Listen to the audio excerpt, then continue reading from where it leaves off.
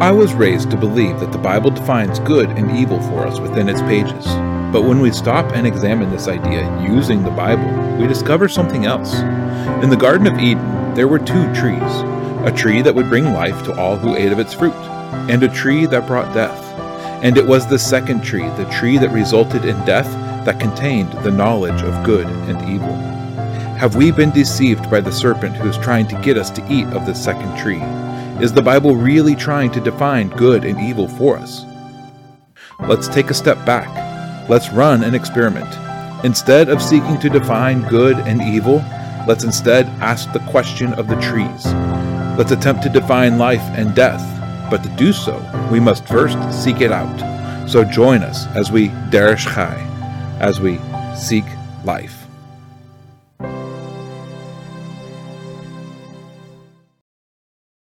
Hey everybody, welcome to the Derish Chai Experiment, the show where we read the narratives of Scripture with an eye out for the lessons that we can apply to our own lives today. After 7 weeks of discussing the tabernacle and the things associated with it, and after 11 weeks of instruction with very little narrative in the text of Scripture, after digging through some of the most obscure elements of ancient blueprints and clothing patterns, all recorded in the text, after most of us would have fallen asleep or skipped ahead due to the nature of the last 12 chapters, this week the text of Exodus returns for a short time to narrative and one of the more iconic stories in all of Scripture. Pun intended there. The story of Israel at the base of Mount Sinai, waiting for Moses to return and in their impatience falling into sin. And in the midst of their sin we receive some amazing insights. For let us not forget that we are still in the midst of Exodus. Shmot, his reputation and character for us to see and to recognize. For his name does not change. His qualities, authority, his character, and his word never fail. And in this chapter we see this very fact clearly, because so much of what has happened in this chapter is then repeated and extrapolated in many ways throughout the remainder of Scripture. And in each latter instance, when we see the themes of this chapter repeated, we see the qualities of God on display. But there's more going on in this chapter than simply the qualities of God on display. We also find highlighted in this chapter the qualities of humans. Our tendency to lean more towards our own hard hearts than to listen to and to obey the words of Hashem. We want to go our own way. We want to be in charge of our own lives, and we want to follow the dictates of our culture. And as we will see, doing this can lead to some very dire consequences, outcomes that we would all like to avoid. And then sandwiched in between these two, Hashem, the God of creation, and the people of Israel, the chosen, hard-hearted people of God, is a messenger, the prophet, the intercessor, the one chosen to lead, but whom the people refuse to listen to. And this one pleads for the people. This one seeks mercy from Hashem. This is the one who's willing to express his own frustrations to God on behalf of the people. And this is the one willing to lay down his life for their good. And then finally, also mixed up in all of this, there is the unspoken priesthood. The ones who were supposed to teach the people the ways of Hashem, and who are supposed to bear his name and represent his desires to the people. Those who are to stop the people when they choose to go their own way, who are to bear a warning when the people do go their own way, who are to put their foot down and say, enough, when they make unholy demands. All of these aspects are on display in this parsha, and the interaction between these four provides for us a fascinating overview of the world throughout the many ages. So let's read this parsha, and then examine the themes under discussion, and then discover how we can learn from them and apply them to our lives today. Exodus 32:1 through 33:10. And when the people saw that Moshe was so long in coming down from the mountain, the people gathered together to Aaron and said to him, Arise, make us mighty ones who go before us. For this Moshe, the man whom brought us up out of the land of Mitzrayim, we do not know what has become of him. And Aaron said to them, Take off the golden earrings which are in the ears of your wives and your sons and your daughters, and bring them to me. And all the people took off the golden earrings which were in their ears, and brought them to Aaron. And he took this from their hands, and he formed it with an engraving tool, and he made a molded calf. And they said, This is your mighty one, O Israel, that brought you out of the land of Mitzrayim. And Aaron saw and built an altar before it. And Aaron called out and said, Tomorrow is a festival to Hashem. And they rose early on the next day, and offered ascending offerings, and brought peace offerings, and the people sat down to eat and drink, and rose up to play. And Hashem said to Moshe, Go, get down, for your people whom you brought out of the land of Mitzrayim have corrupted themselves. They have turned aside quickly out of the way which I commanded them. They have made themselves a molded calf, and have bowed themselves to it, and slaughtered to it, and said, This is your mighty one, O Israel, who brought you out of the land of Mitzrayim. And Hashem said to Moshe, I have seen this people, and see it is a stiff-necked people. And now let me alone, that my wrath might burn against them, and I consume them, and I make of you a great nation. But Moshe pleaded with Hashem, his God, and said, Hashem, why does your wrath burn against your people, whom you have brought out of the land of Mitzrayim with great power, and with a strong hand? Why should the Mitzrites speak and say, For evil he brought them out to kill the mountains, and to consume them from the face of the earth? Turn from the heat of your wrath, and relent from this evil to your people. Remember Abraham, Yitzchak, and Yisrael, your servants, to whom you swore by yourself, and said to them, I increase your seed like the stars of the heavens, and all this land that I have spoken of I give to your seed, and they shall inherit it forever. And Hashem relented from the evil which he said he would do to his people.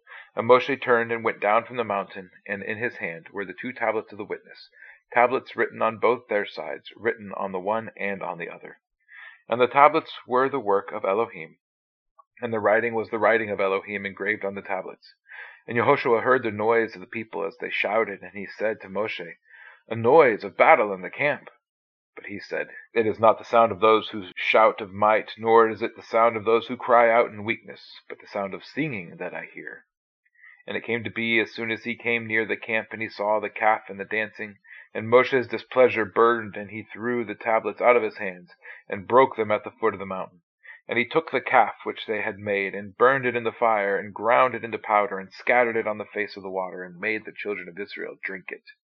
And Moshe said to Aaron, What did this people do to you, that you have brought so great a sin upon them? And Aaron said, Do not let the displeasure of my master burn. You know the people, that it is evil. And they said to me, Make us mighty ones to go before us. For this Moshe, the man who brought us out of the land of Mitzrayim, we do not know what has become of him. And I said to them, Whoever has gold, let them take it off. And they gave it to me, and I threw it into the fire, and this calf came out. And Moshe saw that the people were let loose, for Aaron had let them loose to their shame among their enemies. And Moshe stood in the entrance of the camp and said, Who is for Hashem? Come to me. And all the sons of Levi gathered themselves to him.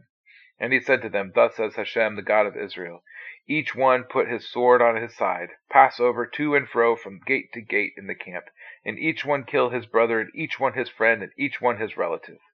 And the sons of Levi did according to the word of Moshe, and about 3,000 men of the people fell that day. And Moshe said, You are ordained for Hashem today, since each one of you has been against his son and his brother, so as to bring upon you a blessing today.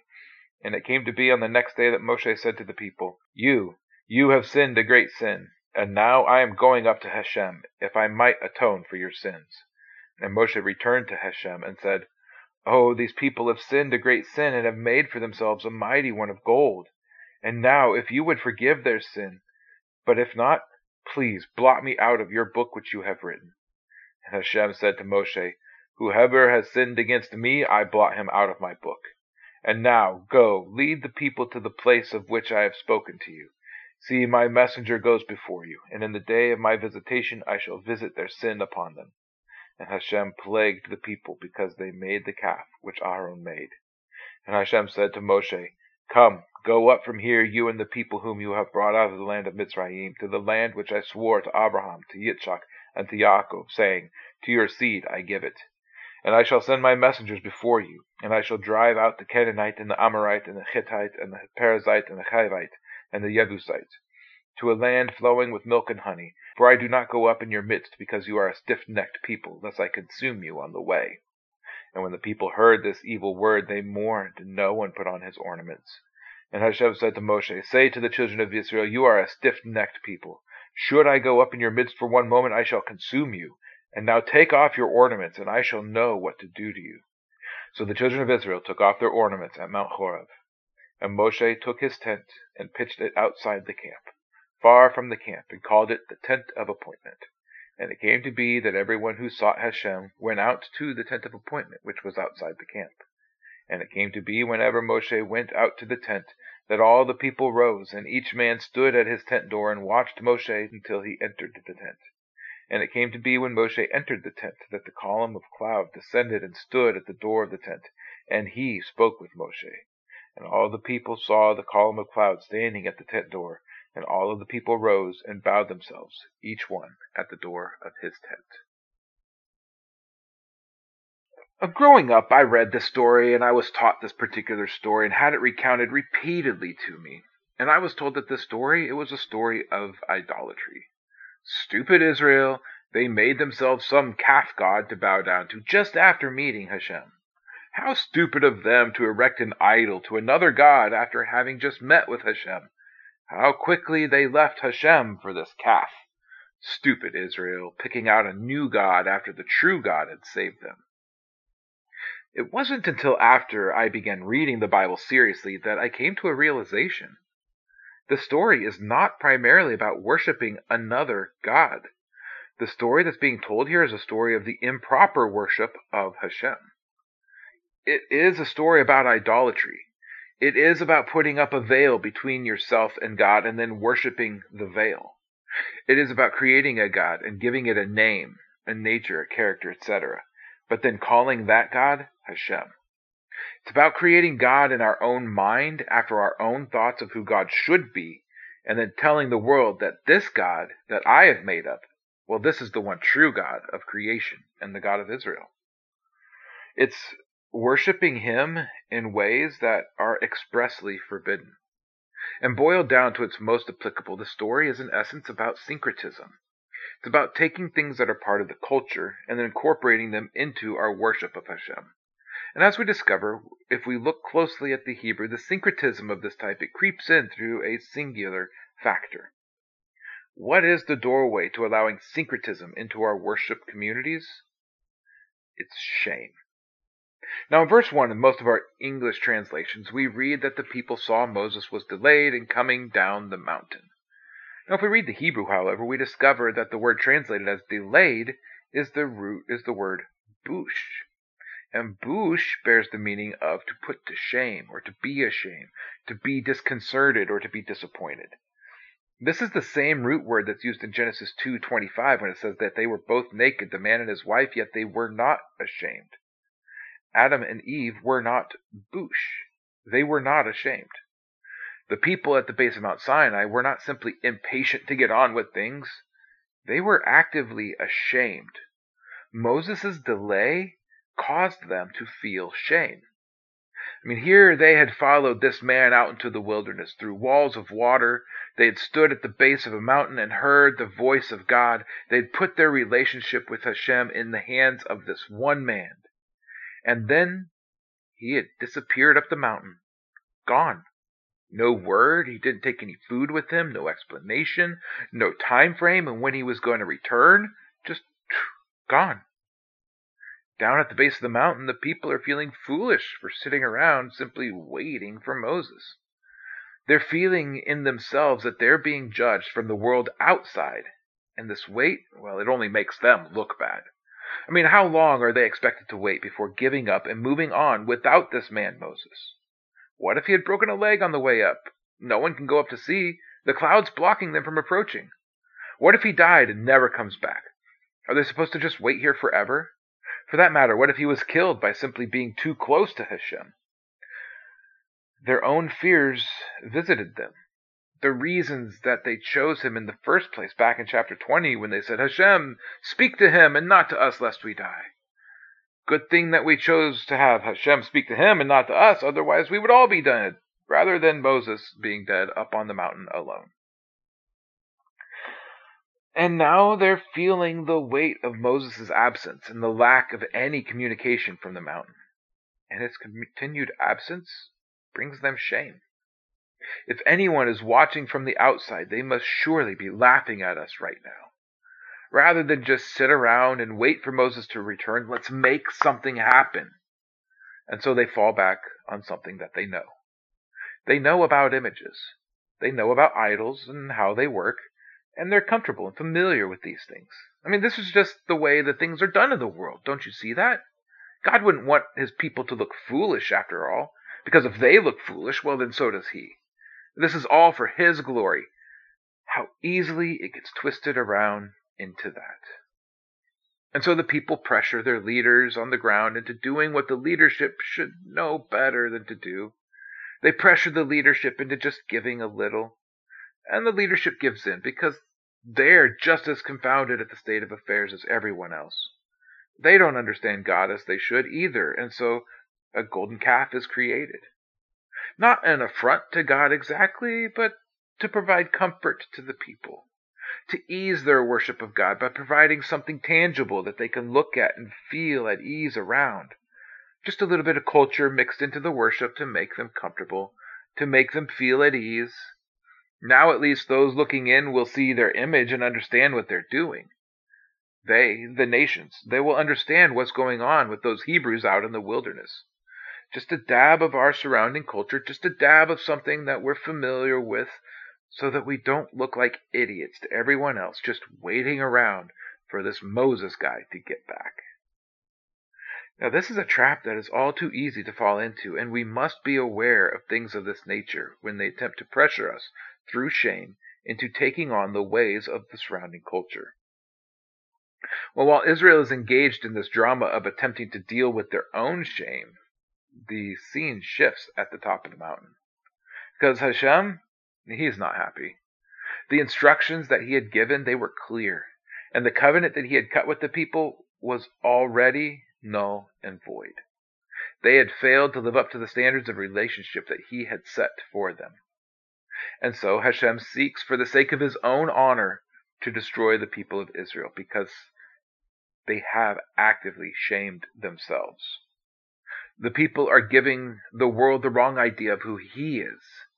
They're not only making a graven image, they're taking his name in vain. They're demonstrating his reputation and character to the world in a false way. And so Hashem asks Moses to leave him so that he can destroy these people. And Moses, like Abraham, with Hashem before Sodom, he speaks up and he pleads for the people. And just like Abraham, Moses leverages Hashem's reputation towards the salvation of the people of Israel. In Genesis 18:23 through 25, it says, "And Abraham drew near and said, 'Would you also destroy the righteous with the wrong? Suppose there are 50 righteous within the city. Would you also destroy the place and not spare it for the 50 righteous that were in it? Far be it from you to act in this way, to slay the righteous with the wrong, so that the righteous should be as the wrong. Far be it from you. Does the judge of all the earth not do right?'" In that passage, Abraham is pleading according to God's nature, according to his name, not to act in this way. For a God of justice to act in injustice by destroying the innocent alongside the guilty would be for God himself to pervert his nature. Well, in the same way, Moses makes this plea based on Hashem's reputation, and an appeal to his covenant. This too is an appeal to the name of Hashem. In Exodus 32:12 through 13, when he says, "Why should the Egyptians speak and say, 'For evil he has brought them out to kill them in the mountains, and to consume them from the face of the earth'? Turn from the heat of your wrath, and relent from this evil to your people. Remember Abraham, Isaac, and Israel your servants, to whom you swore by yourself, and said to them, 'I increase your seed like the stars of the heavens, and all this land that I have spoken I give to your seed, and they shall inherit it forever.'" Moses is in essence saying, if you do this, you will be perverting your own covenant. You will give the nations the idea that you brought Israel out here to kill them all along. That you can't be trusted. And if you do this, you'll prove them right. That Israel was cursed from the beginning. You swore a covenant to our forefathers. For the sake of that covenant, you cannot do this. For the sake of your name and your reputation and your honor, you cannot do this to Israel. And it's with this plea Hashem relents, not for the sake of the people who have transgressed his covenant, but for his own honor, his own name, his own reputation's sake. Now when Moses returns to the people, he is angry, understandably so. He is upset that they broke the covenant. They just cut this covenant and it's broken already. The sacred agreement between them and Hashem, it's useless. And so as a very real symbol that the covenant had been broken, Moses breaks the tablets with the words of the covenant on their faces. He's not having a fit of anger, and the tablets are simply the closest thing at hand for him to destroy. Moses is using the tablets as an object lesson to the people that they can understand. This is the result of what you've done with this calf. And then he grinds up the calf, and he makes the people drink the water. Now, why would Moses do this? Well, to understand this, we have to go back to a command that they all broke by making the calf in the first place. Exodus 20, verses 4 through 5. You do not make for yourself a carved image or any likeness, that which is in the heaven above, or that which is in the earth beneath, or that which is in the waters under the earth. You do not bow down to them, nor serve them. For I, Hashem, your Elohim, am a jealous God, visiting the crookedness of the fathers on the children to the third and the fourth generation of those who hate me. Hashem is a jealous God. And what is the prescription for a wife when a spirit of jealousy moves her husband? We read of it in Numbers 5, verse 14. And a spirit of jealousy comes upon him, and he becomes jealous of his wife who's defiled herself. Or a spirit of jealousy comes upon him, and he becomes jealous of his wife, although she has not defiled herself. There's a ceremony that's to be going through. And later on in that chapter, Numbers 5, in verses 20 through 22, it says, But if you have turned aside under your husband's authority, and if you have defiled yourself, and some man other than your husband has lain with you, then the priest shall make the woman swear with an oath of the curse, and he shall say to the woman, Hashem make you a curse and an oath among your people, when Hashem makes your thigh waste away and your belly swell. And this water that causes the curse shall go into your inward parts, and make your belly swell and your thigh waste away. And the woman shall say, Amen, Amen. Moses is putting the people through the water trial for a woman suspected of adultery. And in verse 35, plagues break out among the people because of this sin. The result of the water trial taking effect on those guilty of adultery. Idolatry. In Scripture, when it comes to God, they're the same thing. So when Moses asks Aaron why he would make the idol, Aaron makes an excuse, and a poor excuse at that. The point here is not that the excuse that was offered, although we could learn a lot from Aaron's excuse of what not to do when confronted with our own sin, as it is the usual pattern of shifting blame that we see from the very beginning with Adam and Eve when they were confronted with their sin. Instead, I find the highlight of this verse to be found in the next verse. Verse 25. The people had been let loose. Aaron had let them loose. And now they truly have found shame among their enemies. In the beginning of this chapter, the people had perceived shame. What must everyone think about us just sitting around waiting for Moses to return? We must look foolish to them, and so we're going to do something to make ourselves more acceptable in their eyes. And so they went to Aaron, and Aaron allowed the people to rule him. Those who were to be under Aaron's authority turned and made themselves the authority over him. And the people were let loose from the God-appointed authority when the authority followed the people, when the cart pulled the horse. And the people went after the mob and perverted justice. Now the word used here that's translated as let loose is the word para. In its root form, it means to lead, but in the form used here, it means to be without leadership, or to be wild or free of restraint. The people disregarded their authority and became the authority over the leadership. As Judges says, there was no king in those days, and everyone did what was right in his own eyes. And Moses draws a proverbial line in the sand at this point. He declares, "Who is for Hashem? Come to me." He declares this, and the Levites answer the call. And he gives them the charge of defending the honor of Hashem in the camp. Put on your swords and go through the camp and kill even your relatives if they are found among those who have transgressed the covenant of Hashem. This is a case of what might be considered honor killing found in the Bible. Now we hear stories of people in other countries who will kill a family member who has brought shame upon the family. The idea is to remove those who have shamed you from your midst so that their shame does not reflect upon you, and then you can either retain or regain your own honor by getting rid of them. I think this is what's happening here. Levi cleanses their own family of the transgressors. They kill all of those in their own tribe and their own family who have brought shame upon Hashem by participating in this travesty. And they do. And they are rewarded for their action. They were willing to defend the honor of Hashem when the call came, and so now they are going to be consecrated to Hashem. They are going to be filled up. Now back in Exodus 13 verse 2, Hashem told Israel to sanctify every firstborn, to set them apart for service to him. And now here we find that the Levites are to be ordained for Hashem. Two different words, but similar meanings.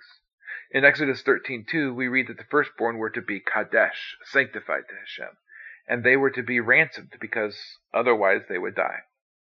In Egypt, the firstborn were the default family priests. They had the duties of leading the worship practices. Each firstborn was the priest for his family. And so when God commands that they be sanctified to him, it makes sense. They are to remain priests. But rather than being priests of their own household gods, now they were to be priests for Hashem. And they failed in their duties. They did not act as priests to prevent the people from making or worshiping at the golden calf. And so now the Levites are to be consecrated. Now this is the same word used back in chapter 29 for the process that the priests were to go through. And in Numbers 3, we'll read of this process of exchange that occurs as the consecration amount for the firstborn is applied to the Levites, and an exchange is made. The Levites are elevated to the role of priest over the firstborn. But in 2 chapters, we will read that the redemption order for the firstborn still stands. The command to sanctify the firstborn has not changed. Rather, the role of priest has been transferred from them to the Levites. Numbers chapter 3, verse 45 through 46. Take the Levites instead of all the firstborn among the children of Israel, and the livestock of the Levites instead of their livestock. And the Levites shall be mine. I am Hashem. And for the ransom of the 273 firstborn of the children of Israel, who are more than the number of the Levites. The ransom of the firstborn was applied to the Levites as they replaced the firstborn as the ones sanctified to Hashem, and then as they were consecrated to serve him. Now just after this, once again, Moses makes intercession for Israel. He begs God to forgive the sins of Israel. As it stands, Israel is no longer under covenant to Hashem. They are alone. And Moses asks Hashem to take them back again. Moses, in essence, says, if you won't forgive your people, then you might as well blot me out. Moses is saying one of two things here. He's saying, if you're a God incapable of forgiveness of transgression, then either 1, I don't want to serve you, or 2, I am incapable of maintaining your standard in order to serve you. It could be one of those two things, or potentially another that I haven't thought of. But into this, God assures Moses. He says, I will hold the sinful responsible for their own sin. In an honor-shame culture, the community stood and fell together. For only those who were guilty to pay, it would have been somewhat of a new idea to them. And so in response to the shame that the people had brought to Hashem, he returns the shame back to them. The people, in their own recognition of the shame, they don't put on their ornaments or their jewelry, the items of honor that they wore, the items that they used to create the thing that had brought such shame upon them. And Hashem has Moses move his tent outside of the camp. No longer is the presence of Hashem in their midst. He is outside the camp, and Moses is with him. The people recognize that they are being shamed, that their entire community now gives Moses great honor by standing in the doorway of their tents as he passes by. In the place of household worship that they were familiar with, the threshold was the family altar. And so the men stood at that place as Moses passed through the camp. They recognize him as the man of honor, and so they give him great honor as he passes. The cloud that signified the presence of Hashem descended on Moses' tent while he was still there. And now anyone who wished to seek the will of Hashem in any situation had to leave behind the camp of people and go to the camp of one tent. The camp of God, which was outside of their own camp. The people had shamed God and broken his covenants, and now they are being shamed in response. And that's where this parsha ends. Well, now I want to take a moment to discuss something that's hidden in this chapter that we find represented in the New Testament and another passage that often gets misunderstood.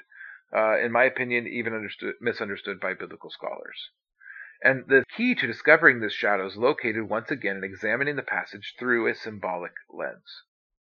So we have Moses at the top of the mountain, in the place of God, and he has left a priesthood behind on the ground to minister to the people in his absence. Now, while he is gone and delayed from coming back, the people, in their shame, in their impatience for his return, with the question of what's keeping him so long, they begin to look to the world around them. The absence of their Savior is causing many of them to feel ashamed. I mean, they've been warning for ages that he will return at any moment, and yet he delays, and he delays, and he delays, and the people, they grow anxious. And so they go to their priests, their Levites, their pastors, those who have been tasked with overseeing their worship practices. And they demand that the worship of Hashem look more like the culture around them, so that we're not ashamed to be here. And golden calves are erected within the worship practices. Things are lifted up to give comfort to the people. Corners are cut. Things that were forbidden to be allowed, sin gets a foothold in the community. And the excuse is made that, well, we're trying to worship God in our own way. This is the way of worship that's comfortable to me. This is the way that I grew up with, or this is the way that is popular. The times are changing, don't you know? We got to remain relevant to the culture. We have to make changes to appeal to them and to draw them in. We need to relax the rules a bit so that we're seeker-friendly. And the leadership goes along with these things and stand before their people and before their own personal versions of Hashem and declare, oh, this is Hashem. This is the God who redeemed you. This is a festival to him, the new way to acknowledge him and to show him your love. Rejoice, you people, and celebrate, for now you have a way of relating to God that you understand.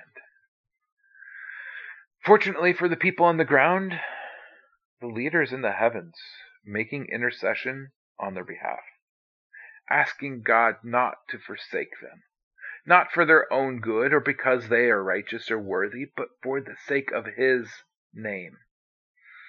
And when that one returns, he is angry. He rebukes the religious system repeatedly and teaches against them. And he offers to die on their behalf for the forgiveness of sins.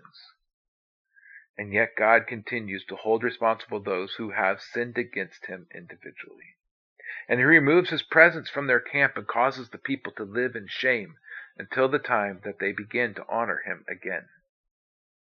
Now, the symbolism that I used here is directed primarily at the modern church, but it's a state of affairs that's applicable at multiple times in history, even outside of the modern church. And the first time that we see this pattern clearly is in the kingdom of Israel, that northern kingdom that was first ruled over by Jeroboam. When Jeroboam was appointed as king in northern Israel in 1 Kings, he changed the worship practices of Israel by creating temples in Bethel and Dan and setting up golden calves in those places and instituting a new form of Hashem worship in those places. Now this was done for the sake of political expedience, in order to keep a distance between the tribes of Israel. And this sin became known as a byword throughout the books of the Kings as the sin of Jeroboam. This continued worship of Hashem before golden calves. In this case, the priesthood failed because Jeroboam instituted his own priesthood to serve, men who were not of the house of Levi. 1 Kings 12:26-32. And Jeroboam said in his heart, now the kingdom shall return to the house of David. If these people go up and do sacrifices at the house of Hashem at Jerusalem, then the heart of this people shall turn back to their master, Rehoboam, king of Judah, and they shall kill me and go back to Rehoboam, the king of Judah. So the king took counsel, and he made 2 calves of gold, and he said to the people, "It is too much for you to go up to Jerusalem. See your gods, O Israel, which brought you up out of the land of Egypt." And he set up one in Bethel, and the other he put in Dan. And this matter became a sin, for the people went before the one as far as Dan. And he made the house of high places, and made the priests from all sorts of people who were not of the sons of Levi. And Jeroboam performed the festival of the 15th day of the 8th month, like the festival of Judah, and he offered sacrifices. So he did at Bethel, sacrificing the calves that he had made at Bethel, and he appointed the priests of the high priests which he had made. This sin, it led to the nation of Israel being led into captivity 150 years earlier than their sister nation of Judah to the south. An exile which has not yet been reversed in the course of human history in a literal sense. The case could be made that this return from exile began with Yeshua. I'm not going to get into that today. In the nation of Judah, however, similar things were happening, albeit they were at a slower pace. The syncretism was still taking hold, and the worship of Hashem began to be combined with the worship of other gods and goddesses. Ezekiel chapter 8 recounts some of this for us in verses 14 through 16. And he brought me to the door of the north gate of the house of Hashem, and I saw women sitting there weeping for Tammuz. Then he said to me, "Have you seen this, O son of man? You are still to see greater abominations than these." And he brought me into the inner court of the house of Hashem, and there at the door of the temple of Hashem, between the porch and the altar, were about 25 men with their backs towards the temple of Hashem, and their faces towards the east, and they were bowing themselves eastward to the sun. And this syncretism, the addition of things from the culture into the worship practices, came about because of a failure in leadership and in the priesthood, as it was them who allowed these abominations to enter into the worship of Hashem. And because of these, many died, and they were all shamed, and the presence of Hashem was removed from the midst of the people as they were sent into exile. And the cycle of the golden calf continued. Well, after this, Judah is restored to the land, and things are going well as far as worship is concerned for some time. But things happen, and by the 1st century, the priesthood has failed once again. The high priest is no longer a son of Aaron, Phinehas, or even Zadok. In fact, he's not even a Levite. The high priest was a lackey who had been appointed by Rome, a Sadducee who had curried favor with the local Roman governor. Caiaphas was appointed in 18 CE by Valerius Gratus, the Roman governor of the time, and 5 of his sons and a son-in-law also served as high priest after Caiaphas was removed from his office in 37 CE by a Syrian governor, Lucius Vitellius. The priesthood failed at keeping the worship of Hashem pure. Worship in the temple became less about actual worship and more about currying favor with Rome and allowing their influence. It became about presenting oneself before the altar to be seen for the purpose of personal honor. The temple became a place of money changers and legitimized thieves, as we see in the story of Yeshua taking the whip to the money changers in the temple. And so with all of this going on, what is the response of God? What happens because of the failed priesthood? Something that happens only here in Exodus. A change in the priesthood is instituted. Hebrews 8, 1 through 8 says it this way. Now this is the summary of what we are saying. We have such a high priest who is seated at the right hand of the throne of the greatness in the heavens, and who serves in the holy place and of the tent which Hashem sets up, and not man. For every high priest is appointed to offer both gifts and sacrifices, so it was also necessary for this one to have something to offer. For if indeed he were on earth, he would not be a priest, since there are priests who offer the gifts according to the Torah, who serve as a shadow and a copy of the heavenly. As Moses was warned when he was about to make the tent, for he said, "See that you make all according to the pattern shown to you on the mountain." But now he has obtained a more excellent service, inasmuch as he is also mediator of a better covenant, which was constituted on better promises. For if that first covenant had been faultless, then no place would have been sought for a second.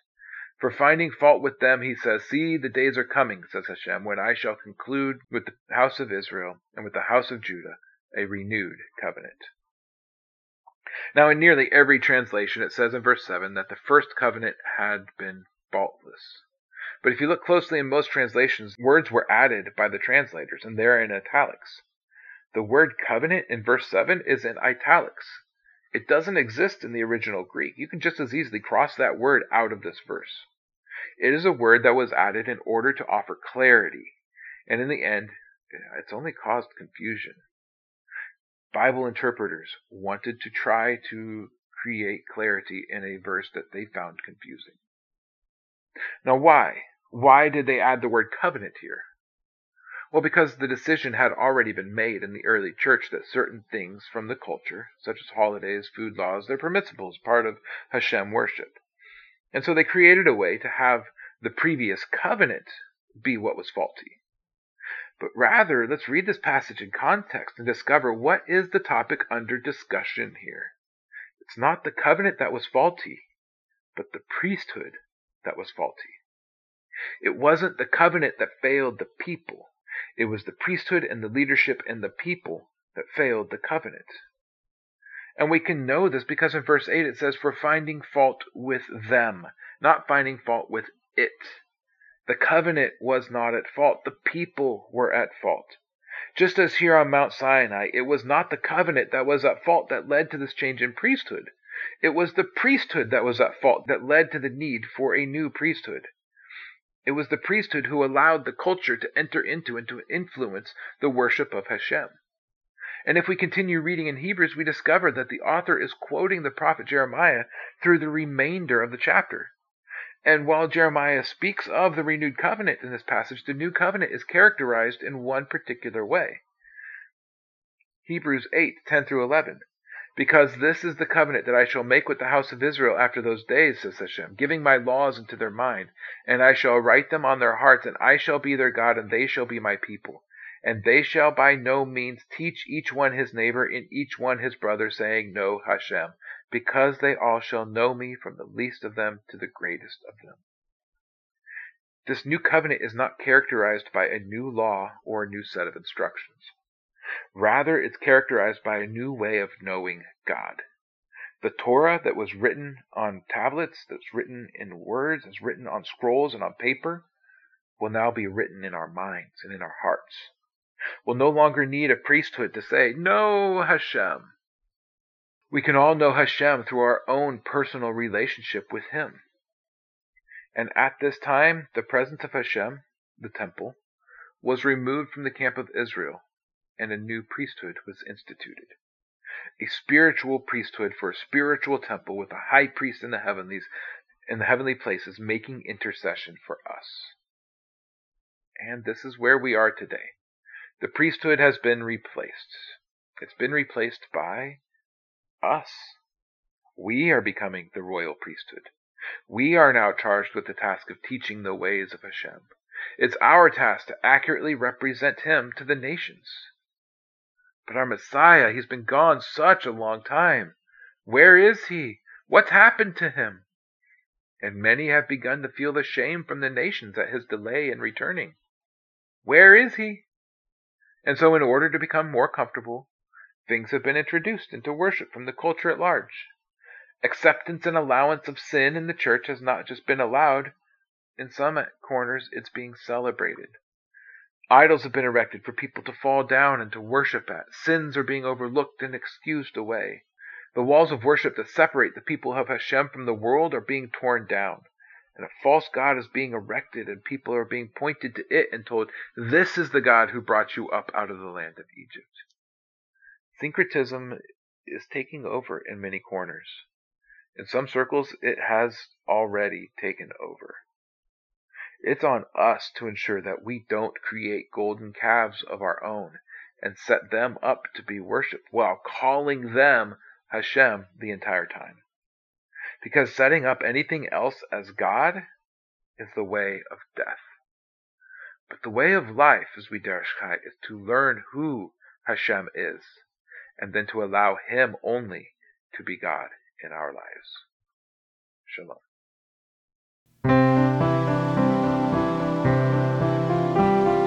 Thank you for tuning in to Derish Chai. If this content has blessed you and you would like more, please consider subscribing, liking, commenting, and sharing with others. To find out more about what we do and to support this ministry, head over to seeklifesc.com. That's seeklifesc.com. We'll see you again next time as we Derish Chai, as we seek life. Shalom.